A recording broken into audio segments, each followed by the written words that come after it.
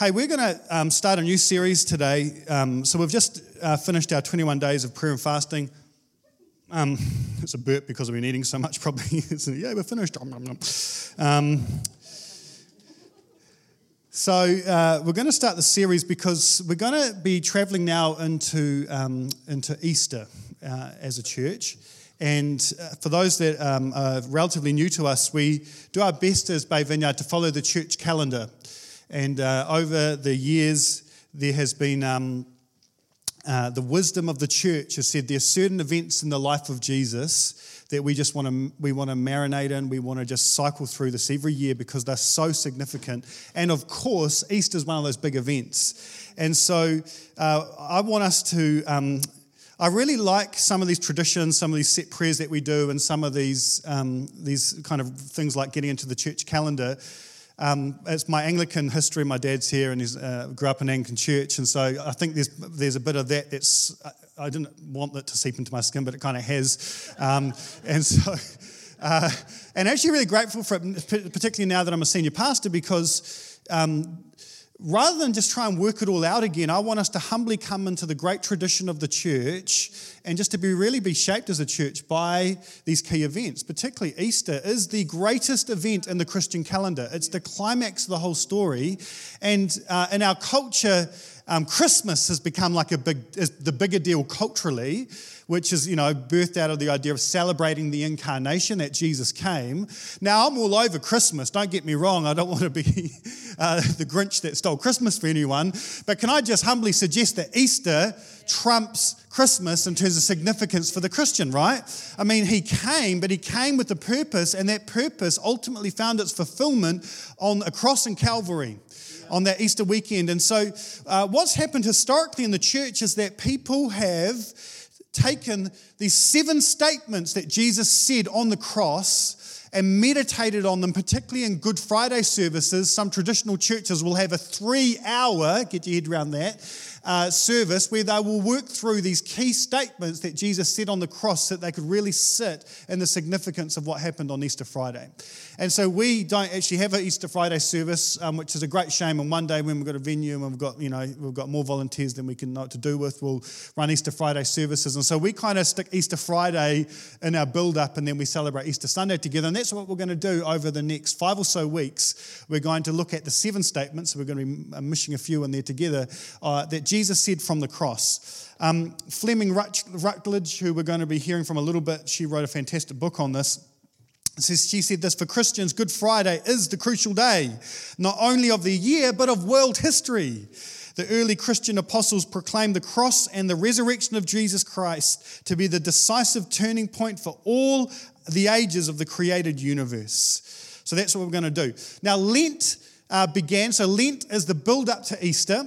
And it's a 40-day fast with 6 feast days in it, which started last Wednesday. Now, we've been in the 21 days of prayer and fasting, and some of you guys are like, oh, time out, mate. Can we just stop with the fasting talk? So we haven't laboured it this year in terms of Lent. We did last year a bit. But if you want to engage with Lent, I'd love to encourage you to do that. And what you do is you fast something for 6 days. So obviously it's not food, but you fast something. You fast sweets or coffee or I don't know, whatever, Facebook or something that you're really into. And every time that you have that thing of like, oh man, I'd love to look at that or eat that, or it's this church say, no, I'm choosing not to in some tiny way identify with the enormous sacrifice that Jesus made for us and to bring it to mind. And then on Sunday, it's a feast day. Or you're on Facebook all day on Sunday, man, it's like Facebook party and you're like, this is awesome. Or, if you don't drink coffee for that 6 days, you're just drinking it by the keg, or whatever it may be, or it's just nothing but lollies all day. And it's to anticipate the resurrection, hallelujah, of Jesus who defeated death and rose again. And so we party on Sunday and then we fast for the 6 days. Now, sometimes people choose to actually just do the whole 46 days and just fast completely. You're breaking the rules a bit, but whatever, we're not going to follow you up on that. But I'd encourage you to do that because Easter, like every year, right, it's so significant. You can't talk about it enough. You can't take communion enough. This lifetime will not be enough to plumb the depths of glory that happened on that Easter weekend. It is indeed the time where history changed completely. So let's just give a real quick summary before we come into this first statement today. Jesus has come into the world. This is God in the flesh. This is Philippians 2, the God of the universe who became a fertilized egg, who became literally nothing for us, who moved into the neighborhood, as Eugene Peterson said, and dwelt among us in this created world that he himself created. And as he comes, he preaches and announces that the kingdom of God has come. And what he means by the kingdom of God is that the government of God, or the alternative arrangement of the world that comes from God, the ruler, it's come in Jesus. And he demonstrates it everywhere he goes. Everywhere Jesus goes, the kingdom of God is just breaking in. And people whose lives were misery get turned around. People who have lived in pain and suffering get healed and whole. He sets prisoners free. He brings grace. Everywhere you go, there's just a party following Jesus because it's good news. It's good news. It's incredible. But the interesting thing is that he invites us to leave behind our life of selfishness and to repent, which means to turn away from that stuff and to enter into his kingdom now, to experience the life and the beauty of God now. And Joe gave a testimony this morning of what God does. Doesn't even know it's happening. Meets Jesus, healed of your fear of death. I mean, that's what he does. It's incredible. The kingdom of God breaks in. But this threatens three big groups of people as he starts doing his kingdom of God stuff. It threatens the powerful, it threatens the rich, and it threatens the religious. Because that kingdom, it just undermines all of the kind of evil mechanisms of these institutions and the people that benefit from them. So it's the wealthy, it's the powerful, and it's the religious that just really struggle with Jesus and his message of the kingdom. Because it's like, this is going to mean that you're not at the top anymore, buddy. Like, it's the kingdom of God's upside down. Hallelujah. And so it's very interesting when Jesus gets arrested.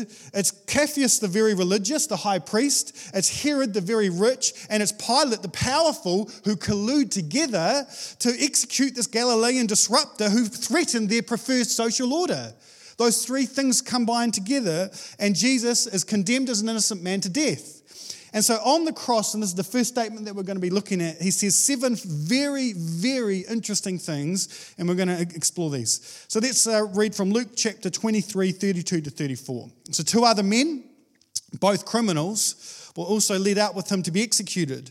And when they came to the place called the Skull, they crucified him there along with the criminals, one on his right, one on his left. And Jesus said, "Father, forgive them, for they do not know what they are doing." Huge statement that Jesus says on the cross. Again, Fleming Rutledge helps us understand what's going on here a little bit more. So you see, the crosses that were normally placed by the roadside, in this case it's on a hill, as a form of public announcement. These miserable beings that you see before you are not of the same species as the rest of us. So the purpose of pinning these victims up like insects was to invite the gratuitous abuse of the passerby. These crowds understood that their role was to increase by jeering and mocking the degradation of those who have been thus designated unfit to live. The theological meaning of this is that the crucifixion is an enactment of the worst that we are. It's an embodiment of the most sadistic and inhuman impulses that lie within us. The Son of God absorbed that all and drew it into himself. All the cruelty of the human race came to focus on him. So you can see the impact of this moment as the early church begins reflecting on the cross. You'll see this in Acts all through. This is Jesus. You crucified him by the hands of the lawless men. Acts 3:15, you killed the author of life, whom God raised from the dead. God raised up Jesus, whom you killed by hanging him on a tree. Acts 7:52, the righteous one that you have now betrayed and murdered. John Stott says this, before we can understand the cross as something done for us, we need to understand it was something done by us. Like all of the worst bits of human nature combined into one perfect moment to execute the living God. There's no better description of it. I know I'm quoting a lot of guys today, but I've done a lot of reading. There's no better description I've heard than this from Brian Zahnd. He says this, when Paul speaks of Christ being made sin, all we have to do is to look at the crucifix to understand this is true. What could be a greater sin? What could be a greater crime? There's no crime that can be greater than the crime of deicide, the murder of God. Get your heads around that. God was murdered, deicide. And that's what we see when we look upon the cross. We see the sin of the world coalesced into a single event, the killing of the innocent one. Now, there's some big words here that I had to look up in the dictionary. He's showing off, okay? So if you do not understand, just get the vibe, okay? Because now he starts saying some big words that I never use. He said this: on Good Friday, all the disparate sins of the world amalgamate into the sin of the world. Whether flowing forward in time or backward in time, every human sin, every act of selfishness, every debasing degradation coalesces into an awful singularity at the cross. What is the sin of the world? It is Jesus nailed to a tree. That is why on one level the crucifixion will always remain ugly. It is the image of all sin coalesced into a single event. But that's not all the cross is. The cross is also beautiful. The cross is both the awful crescendo of human sin and the sublime apex of divine grace. The cross is beautiful because it is the place where sin as a singularity is absorbed, forgiven, and transformed into reconciliation. This is why this statement that Jesus says on the cross is so incredibly powerful. Father, forgive them, for they do not know what they do. In 2 Corinthians 5:19, God was in Christ, reconciling the world to himself, no longer counting people's sins against them. It's incredible. When you begin to contemplate this, it's remarkable. In fact, in the Greek, it suggests that this wasn't just something he said once. In the way they've phrased the Greek, it's this idea that he's actually just saying this over and over. Father, forgive them. They don't know what they're doing. Father, forgive them. He breaks the power of sin because instead of the constant recycling of revenge, he doesn't call down fire like he could. He extends forgiveness. It's interesting because justice in our world normally equals retribution and revenge. But Jesus doesn't deal out justice. Like justice in this moment is that everyone that did this stuff to him should be treated worse if it's at all possible. He doesn't do that. It's interesting. I'm glad we don't have the death penalty in New Zealand. It's horrific, and we are pro-life on every level as followers of Jesus. But in the States, when someone's on death row, before they are executed, they're given the opportunity to say some final words, in the hope that in that moment, if they haven't already to this point, they will ask for forgiveness to the victims of their crimes. And it's fascinating that Jesus, in these last words of Jesus, he's the one extending forgiveness because he is the victim. He is the innocent one. He's the one extending. So he repeats this prayer. Father, forgive them if they don't know what they do. For the hands that put him there, Father, forgive them. For the religious system that put him there, Father, forgive them. For all the political systems and powers that put him on that cross, forgive them. For all the sinful ways of the world, as Brian Zander so eloquently said, that coalesced into this single moment of great horror, Father, forgive them, forgive them. Jesus embodies the Sermon on the Mount here, where it says, forgive your enemies and pray for those who persecute you. Jesus did this. In this moment, in fact, this is a series for probably next year, but every statement on the Sermon on the Mount is outworked on the cross in some way, shape, or form. He lives it perfectly. John Tyson, have I got this here? Sorry, jumping ahead here. John Tyson, that's what he looks like. I'm going to back off there because that's the next quote. But I've been listening to a sermon on this passage, and he makes this interesting point. He says, as Jesus begins praying this prayer, his reference point begins with Father. Father. So he's engaged with his Heavenly Father in this moment, and he knows the nature of his Father. He's talked about this. The compassionate Father who longs to forgive. He's the Father. He's the Father in the story of the prodigal son. That is who God is calling to. And so Jesus in this moment embodies and he is obviously he's one with his Father, and there's a kindness that he extends from the cross. You'll see this in all the statements he says. It's kindness, it's forgiveness, it's mercy. And it's kindness because he acknowledges they don't know what they're doing. They have no idea what's going on here. In Acts 3:17. Now, fellow Israelites, I know that you acted in ignorance, as did your leaders. 1 Corinthians 2 verse 8, none of the rulers of this age understood it, for if they had, they would have not have crucified the Lord of glory. I just find this incredible because in this moment, it's grace. Like Jesus extends grace. This is who God is, which is good news for us this morning if you've had a bad week. If you catch my drift, a little naughty, extra cream bun, whatever it may be. And it's like, if you feel like you've mucked up this week in whatever way, you've kicked the cat, you've been, we're normally the most short with the people that are closest to us and that we love, and we say things we later regret and all that. Jen's not here this weekend, so I've had a good weekend on that front, thankfully.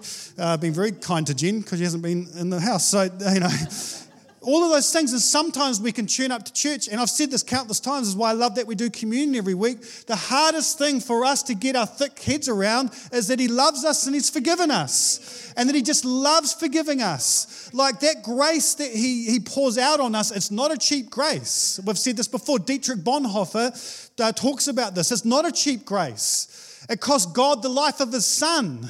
That's not cheap. It's not easy. It's not like, oh, sweet as, there's no cost here. It costs God the life of His Son. But get your heads around this, that God loves you so much that He did not consider His Son too dear a price to pay, but freely gave Him up for us so that you this morning could know the forgiveness, mercy, grace, and supremely love of God for you. And you know that it's costly, but and it's costly for us as well to receive it. Why? Because you've got to eat some humble pie. You've got to eat that humble pie. Everyone loves the old humble pie. It tastes awesome, right? It's the worst pie ever. Everyone hates the taste of humble pie. It's the most, because we're proud and we want to live like we don't need God. That's the problem of our age. We don't need you. Screw you, God. We are sweet on our own. But I tell you what, it's just such a great feeling to come home to the Heavenly Father who created you, and what it requires is a bit of humble pie that says, I need it. I need your grace and your mercy. I need your forgiveness. I'm sorry for kicking the cat. I'm sorry for saying that nasty thing to Jen or whatever it may have been. And Lord, I need you. I need your grace and your mercy. And so we come to the table. Thank you for your body that was broken. Thank you for your blood that was shed. And I hear your words. You're forgiven. Because the Father's just forgiven you. You didn't know, sometimes you don't know what you're doing. It's an ignorance and it's unbelief and just mercy and grace. We need to be overwhelmed with the scandal of it. It's just scandalous. It's scandalous that deicide was involved. And it's scandalous that right in this moment we can be forgiven and set free. It's scandalous, but it's true. That's why the writers said this is good news. This is good news, gospel. It's good news.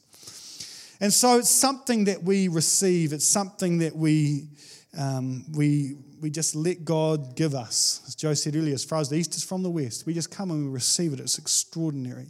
But it's also something we're called to imitate. It's also something we're called to live. Jesus is our example, and He's the one that we follow. And the church is at its best when it's loving and forgiving its enemies. And that's, like the church, it's the supreme way of life when we are the forgiven people in a community and culture of forgiveness towards one another. The most quoted scripture in the first 300 years of the church was the scripture from the Sermon on the Mount, love your enemies, bless those who persecute you. The most quoted scripture. The most famous scripture in our time, John 3:16, right? We've got, and it's awesome. So you can't, we're not even scripture wars here, but it's interesting to note that for the early church, it wasn't John 3:16, it was love your enemies, bless those who persecute you. That was the number one scripture the church orientated itself around and banged on about. Why? Because they were under intense persecution, under enormous persecution. They lived it out under unbelievable persecution. And that's why there's often talk, the blood of the martyrs is the seed of the church. Like these people lived it out to the most extreme way. I'm grateful that my faith will not be tested like that. We've got to deal with the sludge of consumerism and all of that sort of rubbish, right? We've got to swim in that sewer out there. It's a different sort of thing. But it's not the persecution that these guys faced. And I would actually contend that consumerism and selfishness, which is kind of our big focus, is actually a bigger hurdle to jump for Christians. A lot of people say, oh man, if persecution is often sharp in the church, it's been good. My thing is, if God can work through selfishness and consumerism, he can work through anything. I mean, if he can set us free from that, which is why we're learning set prayers and that sort of thing in our generosity and giving to reorientate ourselves into a kingdom mindset. Total tangent. But it was interesting. But the interesting thing for us today, though, is still the struggle that we have when it comes to Jesus teaching on the radical love of enemy and the radical forgiveness that he extends. We preached on the sermon, we preached on the Sermon on the Mount a couple of years ago, and we just worked our way through methodically the most important teaching that Jesus gave and the longest sermon and all the rest of it. And the biggest struggle we had as a community was this passage on loving your enemies. It was like people, the feet, oh, not mate, easy tiger, and everyone like, what about home invasion? What do you do then? Was that, because Jesus' call to pacifism is so extreme, and our imaginations have so been limited in terms of what this radical lifestyle of Jesus looks like. Like, home invasion is nothing compared to the cross, quite frankly. And I know that this is challenging, but it's like Jesus' teaching of non-violence and radical love and forgiveness of enemy is scandalous to this day. Like, if you actually start engaging with it, you're going to struggle, and you are, which is good. You feel it in the room. Ooh, got quiet real quick. A lot of amens 2 seconds ago, got real quiet. And it's like, whoa, easy, tiger, because we can think of all the scenarios in which it shouldn't be true. G.K. Chesterton said it's not that Christianity has been tried and failed, it's just that it's so rarely been tried.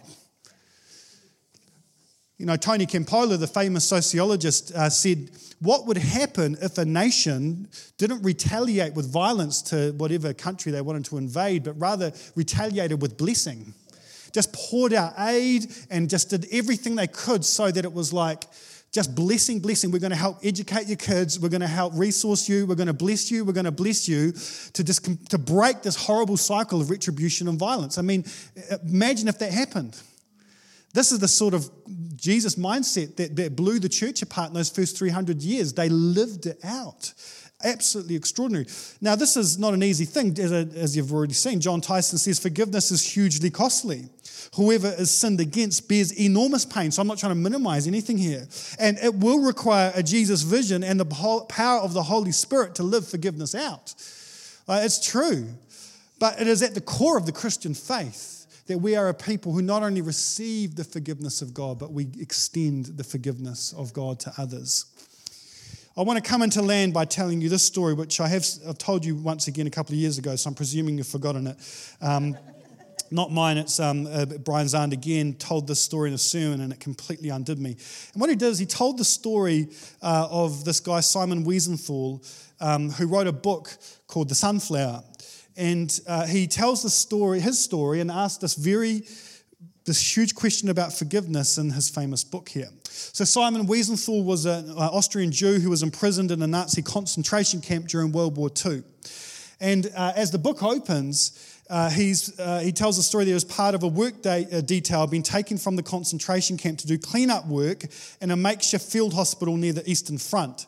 So they march from the prison camp to the hospital, and as they do that, they pass this cemetery for German soldiers, and on each grave was a sunflower.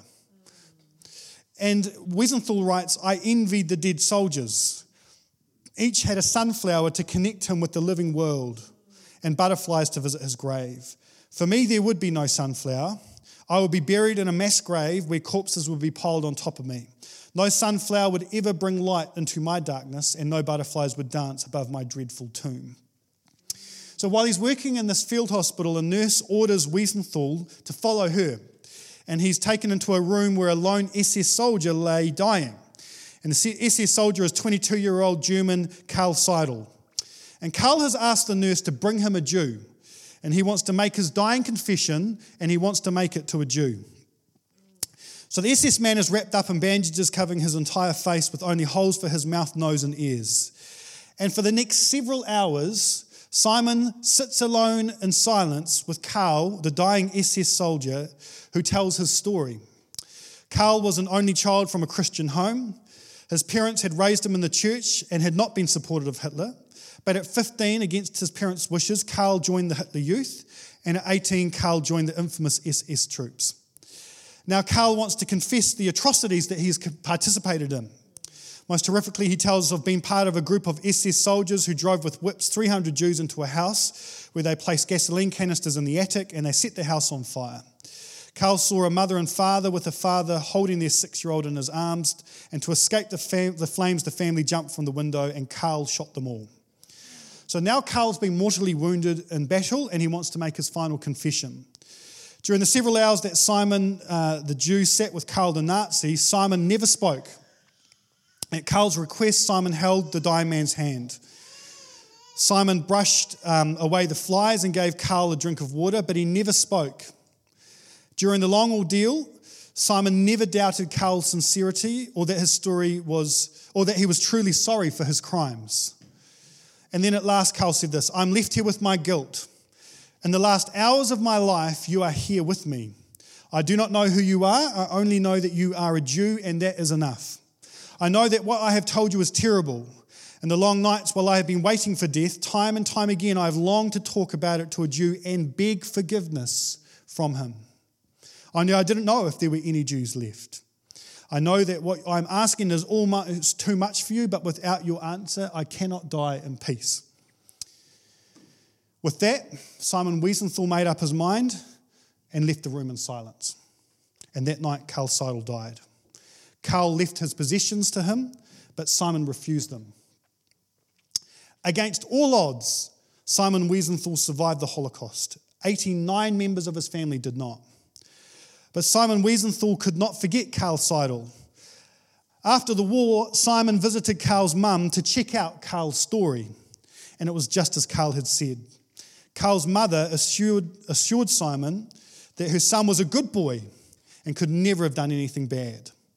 Again, this time out of kindness though, Simon remained silent. In the Sunflower, in this book, he recognizes that this kid was born a good boy, but this graceless period of his life had turned him to a murderer. And in this book, he asks the question, he concludes the story with this question: ought I to have forgiven him? Was my silence at the bedside of the dying Nazi right or wrong? This is a profound moral question that challenges the conscience of the reader of this episode just as much as it once challenged my heart and mind. The crux of the matter is, of course, the question of forgiveness. Forgetting is something that time alone takes care of, but forgiveness is an act of volition. And only the sufferer is qualified to make that decision. You who have just read the sad and tragic episode in my life can mentally change places with me and ask yourself the crucial question: what would I have done? So the second part of the book is a symposium where 53 prominent writers, Jews, Christian atheists, respond to Wiesenthal's question. And they understood that the question was, is there a way that a person in Simon Wiesenthal's position could offer forgiveness of some kind to the dying Nazi? And Brian Zahn reckons that by his count, 28 of the respondents said no. Offering forgiveness in this situation is not possible. 16 of the respondents said yes. There was a way in which forgiveness could have been offered, and 9 of the respondents were unclear on their positions. Interestingly, the 16 who were in favour of the former forgiveness were all Christians or Buddhists, 13 Christians, 3 Buddhists. And so Simon Wiesenthal lived a noble and humanitarian life. There's a whole organisation set up around him to this day. He died at 2005 at the age of 96. Now, Brian Zahn decided that he would answer Simon Wiesenthal's question by writing his little book, his little part that obviously didn't make the book, but here's what he wrote to Mr. Wiesenthal in response to the question, should he have forgiven him?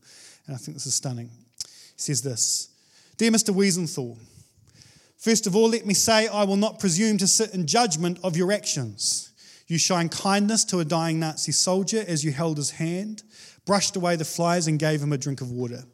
You show great kindness to his mother in not destroying the memory of her son. Also, I agree with Lutheran theologian Marty Martin, who says non-Jews, and perhaps especially Christians, should not give advice about the Holocaust experience to its ears for the next 2,000 years, and then we shall have nothing to say. Cheap, instant advice from a Christian would trivialize the lives and death of millions. Nevertheless, since you have asked the question, let me try to reply. I cannot say what I would have done, only what I could hope I would have done. As a Christian, I would hope that I would reply in something of this manner to my dying enemy.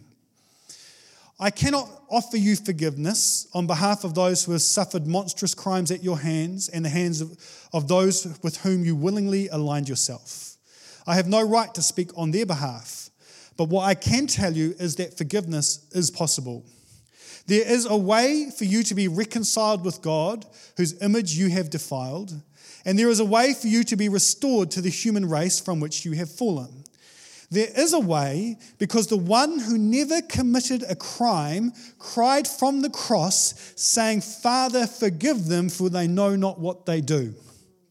Because I believe in the death, burial, and resurrection of Jesus Christ, I believe there is a way for justice and reconciliation to be offered. The forgiveness of which I speak is not a cheap forgiveness. It is not cheap because it was not cheap for Jesus Christ to suffer the violence of the cross and offer no retaliation but love and forgiveness. It is not a cheap forgiveness because it requires of you deep repentance, including a commitment to restorative justice for those that you have wronged. There is no cheap forgiveness for your sins, there is a costly forgiveness. If you, in truth, turn from your sins in sorrow and look to Christ in faith, there is forgiveness. A costly forgiveness that can reconcile you to God and restore you to the human race. I cannot forgive you on the behalf of others, but on my own behalf. In the name of Jesus Christ, I tell you, your sins are forgiven. Welcome to the forgiven community of forgiven sinners. May you die in peace.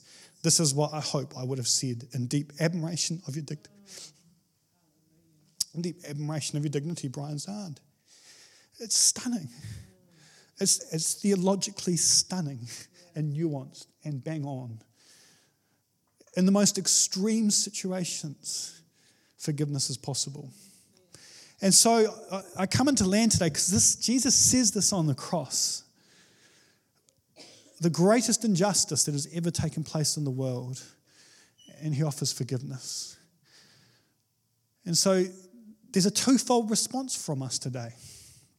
The first is to receive his forgiveness and to receive his grace and his mercy.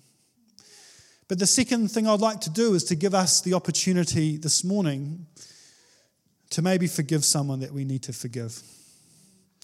And that may not be just an instant moment to know that these things aren't, but to maybe begin the journey.